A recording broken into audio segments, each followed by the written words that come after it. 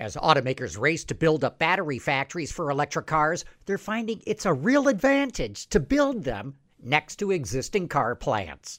With Automotive Insight, I'm John McElroy. Battery companies are having a hard time finding enough people to work in their factories. These days, it's really hard to hire thousands of people. So some automakers, like General Motors and Stellantis, are building new battery factories right next to or nearby existing car plants.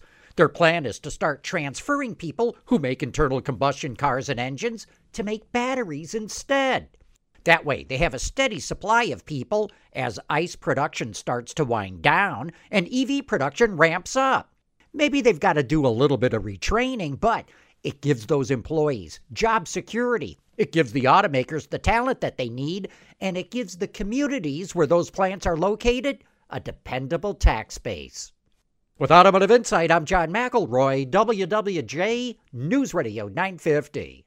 We really need new phones. T-Mobile will cover the cost of 4 amazing new iPhone 15s, and each line is only $25 a month. New iPhone 15s? It's better over here. Only at T-Mobile, get 4 iPhone 15s on us and 4 lines for $25 per line per month with eligible trade-in when you switch.